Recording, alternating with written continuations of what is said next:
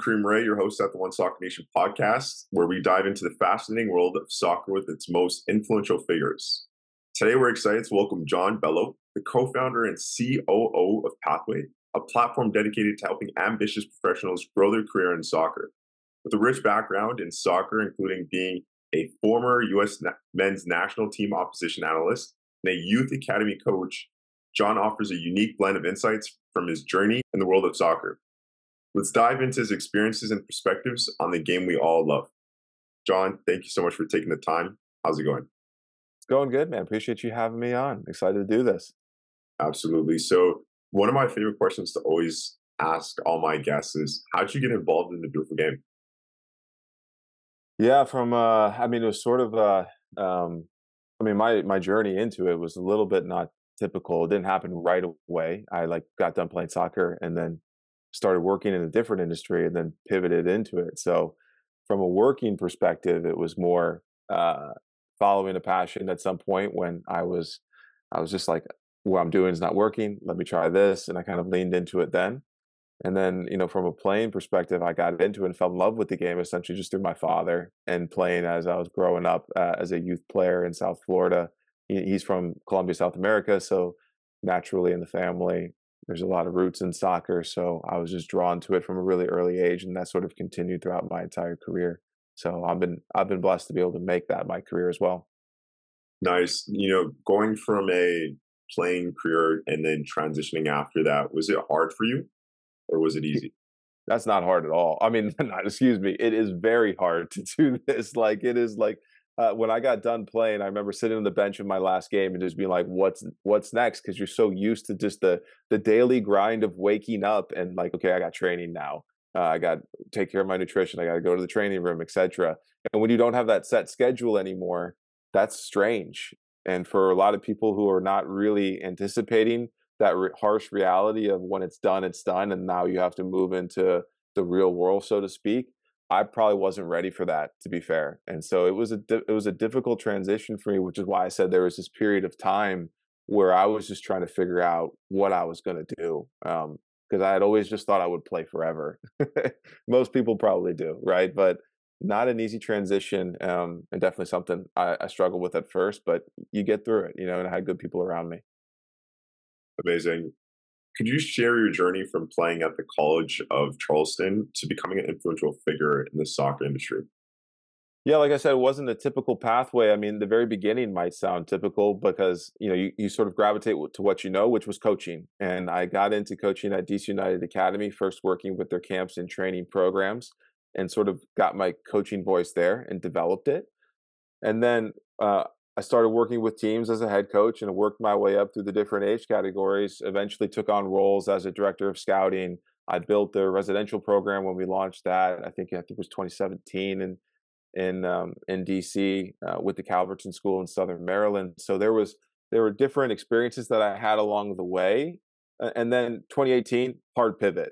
I was just like, I'm done team coaching. I want to try to take my life back. I want to get my nights back, my weekends back, things of that nature, and control my schedule more. And at the time, I was leaning pretty heavy into the use of tech integrated into my workflows on a weekly basis and trying to expedite how I teach players and how they can learn and take on information, primarily through the use of film, not necessarily data. So I was really interested in going hard into that space because I saw an opportunity where film was being captured everywhere, but nobody was really using it at all. So I created my own performance analysis company where I was working with high potential youth players, and I did that for about 3 years full time. That was my only gig that I was doing, and paired that with on-field training, which was really interesting, to pair the two worlds together. So I'm essentially like an extension of a team, but more like an individual coach is how you could think of me. And then the national team came calling in 2021. I had an opportunity to interview with them as they were looking for an opposition analyst with a unique skill set. And my experiences, because they were a little bit varied and I had focus in different areas, I think I had some qualities at the time that suited me well for what they were looking for in that moment. And so it just ended up matching up very well. And I was a little bit hesitant because it's a different level, and of course, and I wasn't really sure if team football was where I wanted to be. but it's the opportunity to work with the best of the best and go to a World Cup. So I did it, leaned hard into that, and it was a great experience. And I don't regret anything about that time with the national team. It was amazing. So going all the way from working with youth players all the way to senior national team, I've sort of seen it all. But I've been blessed in my career, man, to just be really connected with good people and learn a lot of good things, and then also be in the right place at the right moment and take the chance when I had it. That's amazing. Working with the U.S. men's national team is, as you mentioned, the top of the top. You're working with the best players around the world, the best team. Going into that environment, were you prepared, or were there things that you had to do to prepare to be ready? I don't know if anything would prepare you for going into it if you've never experienced it before. Part of that is just living it and learning and adapting, and that's one of my strong suits. Is I'm a fast learner. Like an example would be the language that Greg and his staff would speak. They have a way in which they talk about things and how they describe the game, which was totally. I didn't have that because I wasn't working in a team environment. I understand what the language is, but I just didn't know their language. So learning that and their principles and their rules and things like that, that took time. So it was sort of a thing of just you don't really know what you're getting into until you do it, and you get in there and you just start going with it. And every time you have a little win, you get something right, you feel like you get a little more confidence. So you just build all the time. And to be fair, the guys in there were great. The whole coaching staff itself really, really worked with me, and particularly BJ Callahan. Like we worked really, really close together, and out like if without that support, yeah, it would have been really difficult. But I felt confident with those guys around me that I could get it done. Amazing. You got the U.S. men's national team jersey behind you as well. Yeah, Background, I like that. Nice. You yeah, there we mentioned, go. you mentioned the World Cup, one of the biggest events in the world that happen every 4 years. What year were you at the World Cup, and how was that experience? Yeah, 2022 in Qatar. It was Wow. Yeah, that was amazing. You dream about it as a kid, right? That it's like I'm going to go there as a player, and I ended up getting there, but not as a player, but as a staff member on the technical staff. So I still got there, which Yeah, was which was so cool. And there was a really, um, I think what I tell this part about it because I think this is so unique, and you don't really know until you get there. But there's an emotion that comes over you when you get to like that first group stage game, you know, and it's like the pride of representing your country, and like all the things that you've done in your life that have led you to that moment. You start to think about, right? And that was so cool for me. So for me, like I told you, my father and I, we have this really close relationship, and so I called him, and like we just start crying. Like it was just such an emotional, like I was thanking him for everything he did for me when I was a youth player, driving me around to all these places. And you think about that, the effort that he made, because he also had four other children. So he was giving me a lot of attention, going to these games, which I appreciate. But man, it was like that overcomes and gets you have that moment. It was so cool. And then it was like, all right, let's go to work. And then it's just, the game itself, man, you could have put that game for me probably in any country in the world, in any stadium, and I wouldn't have known the difference. I was so dialed into what was going on in the field, so it didn't matter. But the level of play and just seeing it up close in person, and the preparation that goes into it, and then like once you get into it, oh man, it's a beast. But it is so cool. Like what an experience. absolutely. John, you being someone that has done it, lived it, experienced it, being at the World Cup, being a part of a national team, these are huge accomplishments. What advice would you give to people, individuals that are within the soccer space, just in the beginning or in the middle of their career that want to tap into opportunities like this? Can you just share a little bit about how this opportunity came about and how individuals can best position themselves to get into an opportunity like this anywhere around the world? Yeah, I mean, soccer is such a network-based industry, man, and you know that. And part of it is just building that network that you have of coaches. And the one thing I love about soccer is that you're always just one step removed from somebody. That's what it feels like. Everywhere that I go, somebody knows somebody that I know, and everybody who's listening will have that same experience. At any place that you go. So but building that network, and I think I leaned in at an early age, like not early age, but 2018 is probably where I really started leaning in and just saying, I'm going to try to get coffee with as much people as I can. I'm going to just schedule Zoom calls with people that will give me time. But I'm also going to like do my research and I'm going to ask really good questions and I'm going to come really prepared because what I think falls under people's radars is that like the small details make such a difference when I ask a really thoughtful question to somebody who may be in a leadership role and they'll remember me or they'll remember my name. And you never know when that'll come back around, but I always tell young up and comers like that's how they should be thinking about it. It's not just building the network, but it's like you're building relationships. That's the key thing there. And then gaining as much relevant experience in your area of expertise that you want to go to as much as possible, and you have to go get exposure where you can. And sometimes if you're in a remote part of the United States, let's just say, and you don't have direct access to high level coaches in your network or in your area, like you're not around an MLS team, you're going to have to make the effort. You're going to have to go to conventions. You're going to have to go to courses. You're going to have to go to expos, whatever it might be. But you have to do those things. Otherwise, you just staying where you are, you'll never progress, right? And you got to get a little bit uncomfortable. And then I think the last piece for me, and this came about with the national team, and I didn't really realize this, was that they were looking for different skill sets. One of the things that I could do really well was I could take like the idea of the game of football, which can be overcomplicated to a lot of degree, and I can simplify it and be really, really clear and articulate about the points that I'm trying to get across. And that was a strength of mine. So when they saw that, they were like, okay, he has a very good foundation to build upon. It wasn't that I knew everything and I wasn't an expert presenter and I wasn't an expert in analysis. I needed to learn their language. I needed to learn their phases, but I had the foundation and they could see a value add because I had a work product that I could show them examples of me doing those things. So that's the last thing that I would say is just to have a portfolio of work ready to roll. If it's a coach, have sessions or you record and doing team talks, whatever it is, whatever your strength is, make sure that you can clearly showcase that in a work product that a leader could see and say, yeah, I know how this guy can add value right away. Amazing. But how old were you when you were at the 2022 World Cup? 35. Oh, no, I was 36 years old. Oh, I turned 36 just after I left. So I was 35 at the World Cup. Got it. So second quarter of life, pretty seasoned at that point within the Yeah. soccer space, really well connected. And I totally resonate with everything that you're saying and have taken those steps personally. And 100% networking. Soccer is a very small world. Everyone knows everyone. Yeah. Going to events is amazing. Connecting with other individuals within the space and speaking the same language and learning from each other is amazing. And that's why I love podcasting. Podcasting brought us together. We connected through Kyle. So networking is very powerful. I want to go a bit back here, John. You chose the path. There's so many pathway Yeah. Yep. in soccer. And you got coaches, scouts, agents, so many different paths. Why was it coaching for you?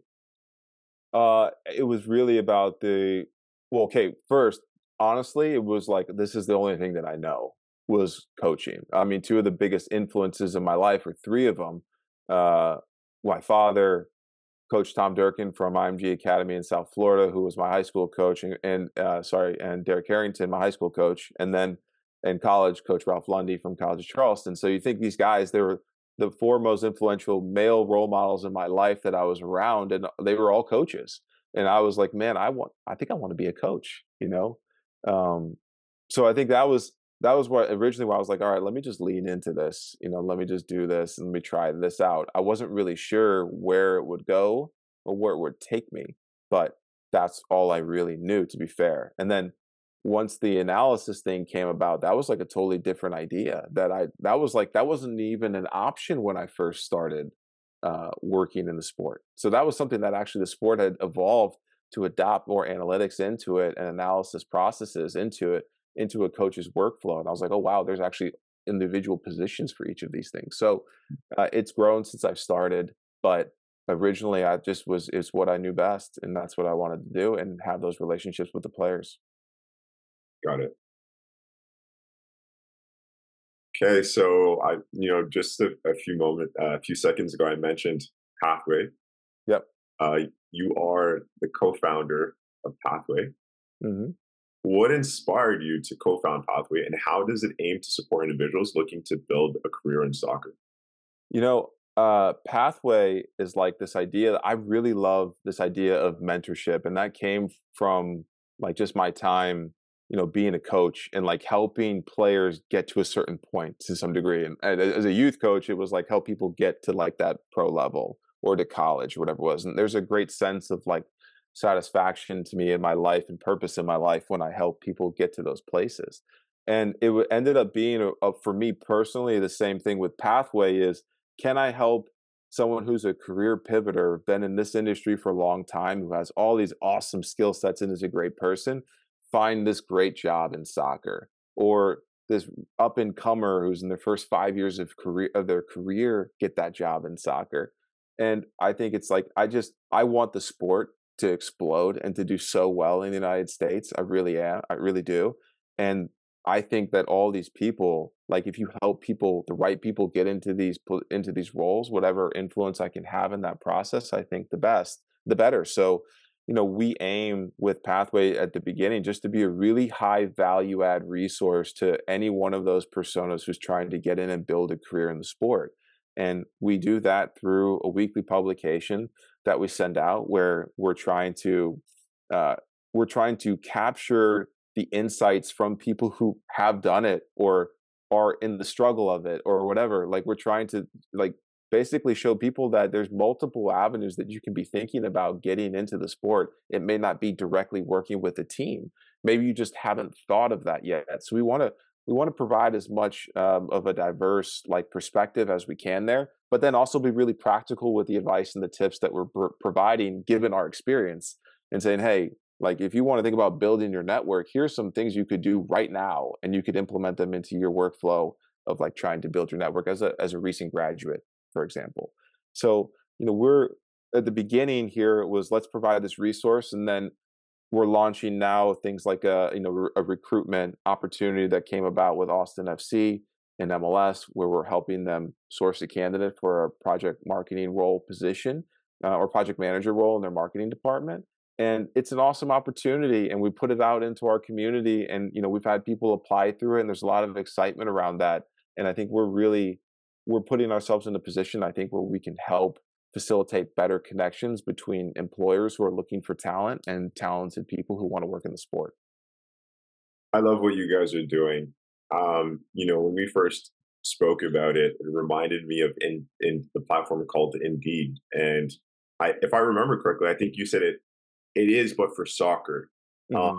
and then ever since you've mentioned that, I try not to listen to too many podcasts in the soccer space, but I'm doing it more now. I like to produce instead of consume.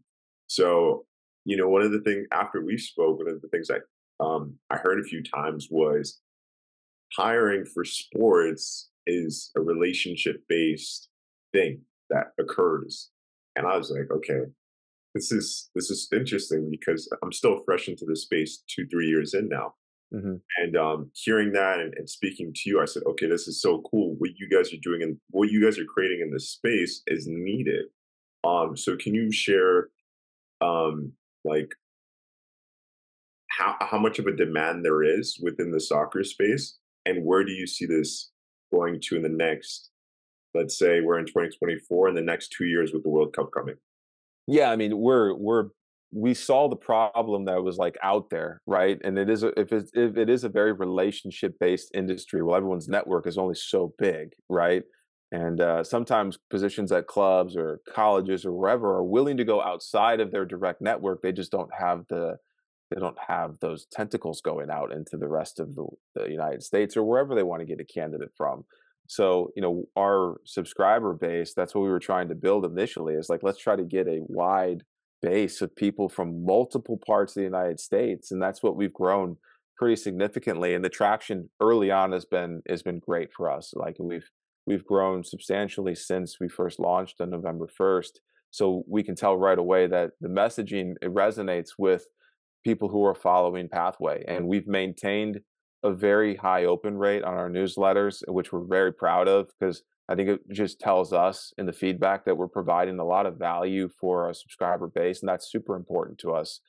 Otherwise, people just wouldn't read what we're putting out there. So, I think we've hit a nerve on that sense, and now it's about learning sort of what's going on the job seeker side and the challenges that they face, which we see the network and all these things, and then also the challenges on the employer side, because naturally there's a lot of curiosity coming from clubs and presidents or hiring managers coming to us and saying, well, what do you guys got going on, and what kind of services do you guys offer, and things like that. So we're exploring both sides essentially, and we want to be well positioned, which we think we are, with what we feel will be an explosion of jobs in this country with the tournaments coming in the next few summers, like with Copa America coming, with the FIFA World Cup coming, which with an expanded pool of teams coming. I mean, you see it already, how many jobs FIFA's posting on the job boards in the United States already. So we know that it's coming, but the growth potential is huge in this space, and so we feel like we're in a good position to service a lot of people and help get people in good positions and good roles. I need to check that out. I need to see these FIFA job positions because they're just like it's just for the tournament, right? It's just a one-time working experience. Got it. Some of them, yes, and some of them, no. Some of them are a little bit could be potentially more long term, but even the federations, if you think about it, they will all come and set up base camp in certain locations of the United States, and then what will be different about Qatar though is like Qatar, we were all we were in one single location for the entire trip. We didn't have to move at all. But now you're going to have teams playing a group stage game in this city, then having to move and relocate to this city, this city. So you'll have teams moving ahead of the team to set up shop and get things there. There's a lot of moving parts that are going to happen in this World Cup logistically on that people just won't see or know. And teams and federations are going to be looking for people to come work with them and then for this World Cup. So it's pretty exciting. I think there could be some really good opportunities for people, not just short term, but also long term. Amazing. Okay, so John, you've been in soccer for about a decade plus. Um, where do you see the future of soccer? We got the Copa America coming up, 2026 FIFA World Cup, and maybe a women's FIFA World Cup. Yeah, I mean, the sport itself, is going to explode here. And it did it in what, 94, then it did it in 99 with the Women's World Cup, and then it'll happen again here. So I think it's just natural that you'll see in the next few years more excitement around the sport, more people talking about the sport. Obviously, there's a lot of attention in MLS right now with guys like Messi, and you see what they're doing down there, creating their little super team in South Florida. So there's a lot going down. And the league's getting so much better, man. The quality of the teams is getting so much higher. So it's growing, and therefore, along with it, I think the opportunity for people to work in it is also growing, and I think that's great. So I see it kind of going both ways, and then as that grows, there'll be this trickle down effect to like the youth players, and I think it'll be really exciting to see the inspiration that these major tournaments have on the youth in our country. Just going and seeing these players play at such a high level, man, it's going to be awesome. And I think about when I was growing up, I didn't really have it. I didn't appreciate it. In 94, I was 7 years old and I hadn't even played soccer yet because I grew up until I was 7 in Milwaukee, Wisconsin. All we did was play American football and ice hockey. So I moved to South Florida at 7 years old and I wasn't even really a fan of it at that point yet. So, and then I got into it. But now, like, I can see, how that will change if I had a major tournament when I was, 9 or 10 years old playing soccer, and I was able to go watch a World Cup game in America. Oh my gosh, like that would have been crazy for me. So I think it'll explode. Yeah, it's so interesting how these events, or certain experiences, can change our engagement with certain things. And the World Cup is the biggest. I remember, going to my first MLS game at Toronto FC at the age of 13 versus when I was 16, watching Everton versus Arsenal. Two completely different experiences. And ever since I got that taste in the UK, I was like, soccer, soccer is soccer, but football in Europe is completely different beast. Uh, Yeah, and just the atmosphere, the energy, the talent. US and Canada, they're coming up to it now. yeah, We're seeing a lot of we're seeing a lot of teams pop out left, right, and center. A lot of soccer is expanding at different levels, so it's so cool to see. Um, but I want Well, to, it's actually, sorry just to cut you off there. It's actually a a real career now too. yeah, Like yeah, you have like when I graduated in 2010 from college, local USL players weren't making that much money, man. It wasn't a great like pivot into my career to just like keep chasing this dream. And even if I was going to sign an MLS contract, I likely would have been put on a developmental contract, which also wasn't great. So now you have league minimums, you have all this stuff that's going on. It's an actual career where a kid growing up right now, they have no idea how lucky they are with the systems that are in place for them to move through like vertically in the youth system to get promoted up and move into a first team and sign a contract and make a real salary and make a real living from it, and you can have a career. It's like that just didn't exist when we were coming up. So I think it's amazing. Like it's awesome to see the development of the league. Like you, I was a Mutiny fan, Tampa Bay baby. Like that was my team, and Carlos Valderrama, Roy Lassiter, those guys were so awesome. Steve Ralston, like I loved going to those games, and that for me was like my inspiration. I wanted to be LP Bay. I just, you know, I ran a little bit more than he did, but like he was so good. You should see this guy and how he passed the ball, and he never lost it. Like he never missed a pass. And I would go home to train and I'd be like, I'm not missing a pass today, man. Like I'm trying to be like my guy. And that's what I would try to do. But I think now the kids have so much access, right, to every game in EPL and the Bundesliga and you name it, right? So, I hope the growth of the sport of MLS in this country in particular will draw fans in and draw the youth in, and they become real true fans of the game here in the United States. absolutely. I know we're talking a lot of the good aspects of the beautiful game. I want to ask you one bad thing though, Okay. or one potential bad thing, which I don't Okay. normally do. I always keep it positive and good. But what challenges do you see us facing, with the next gen growing up with all these short form content, TikTok, YouTube Shorts, Instagram Reels? I've seen PK from Barcelona. They've created a 5v5, something 5v5 in Europe where it's fast paced, it's live streamed, and a lot of goals, a lot of actions. Yeah. The 11's more slow paced and not a lot of goals, so on and so forth. So where do you see the future of soccer with the next gen growing up, and how are we keeping their attention and so on and so forth? It's just a different generation, and I think coaches have to like you kind of got to adapt to it. I mean, you think about when I was growing up, in the when I started playing, what we didn't have cell phones, so I didn't have that distraction. If I was bored, I went to the park, and I would go kick the ball at the field, and I would get a buddy, and we would go try to hustle kids. We'd have $5 and we would go challenge kids to $1 a game, and we would try to make money so we could go eat Mickey D's afterwards. Like that's what we would do. That's what we were doing. Yeah, I don't think kids do that anymore. I don't think so. So it's a different day and age. And like, as I was coaching, at DC United Academy, I'll never forget one trip. I was in the terminal with the team and we're flying and nobody was talking. And I kept getting all these comments from people saying, "Hey, your team is so well behaved, John." And I was like, "Oh, that's strange," because I know like they're teenagers. And I look over and they're all playing the same video game on their phone, but they're all interconnected with each other, but they're not actually talking to each other. They're just playing the game with each other on their phones. And they're all staring at it. And I was like, what is going on? So, it's a challenge, man. It's like just to get kids to, I think this day and age, to really like lean in. But, I just had a conversation with somebody about this. And I think there's just like, you know, when we were coming up, man, we had to fight for everything that we wanted. Like if I really would have gone and tried to fight for a pro career, I would have made terrible money for the first probably 4 to 5 years of my career. And I would have really had to like grind it out, get there, boom, boom, boom. These kids now are signing homegrown contracts and they're making six figures coming out of high school, or they're signing an NIL in college and they're making serious cash right away.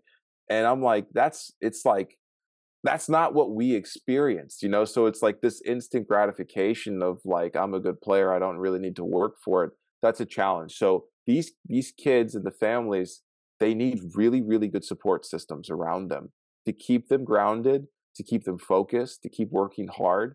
And I think like the ones who do that right will have long-term success in the sport, and they'll get it, right? They'll understand it. And there's a lot of those kids out there. But I think, there's that whole group of guys that happens to them too fast and too early, and then you ask what they're doing at 19, and they're not even playing football anymore. Wow. Yeah. Yeah.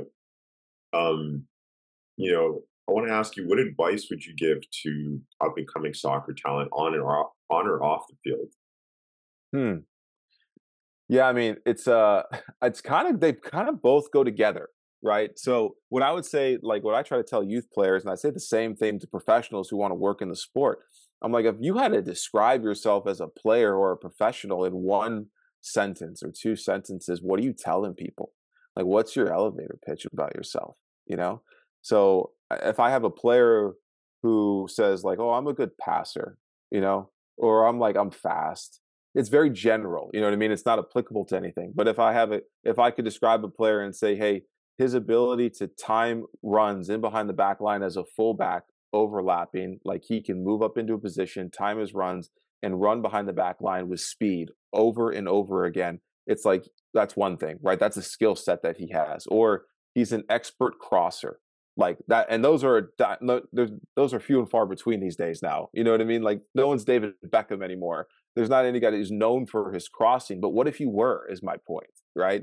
So it's the same thing that goes for professionals trying to break into the sport. Much like I had a really clear skill set of simplifying complex topics and presenting it in a way that was extremely digestible right away by players or coaches. The way I delivered it could go to either. So that's what I would say for both of them is that it needs to be really clearly defined what your skill set is, and you need to lean into that as your superpower, so to speak. So we're going to end off here. Thank you for joining us for this enlightening conversation with John Bello. His rich experience and insights offer a unique perspective on the soccer industry from grassroots development to the global stage. We hope this discussion has been inspiring and informative for all soccer enthusiasts. Stay tuned for more episodes as we continue to explore the intriguing stories and trends shaping the world of soccer. John, it's been a pleasure having you on the One Soccer Nation podcast. Thank you for taking the time. Yeah, man. Appreciate you having me.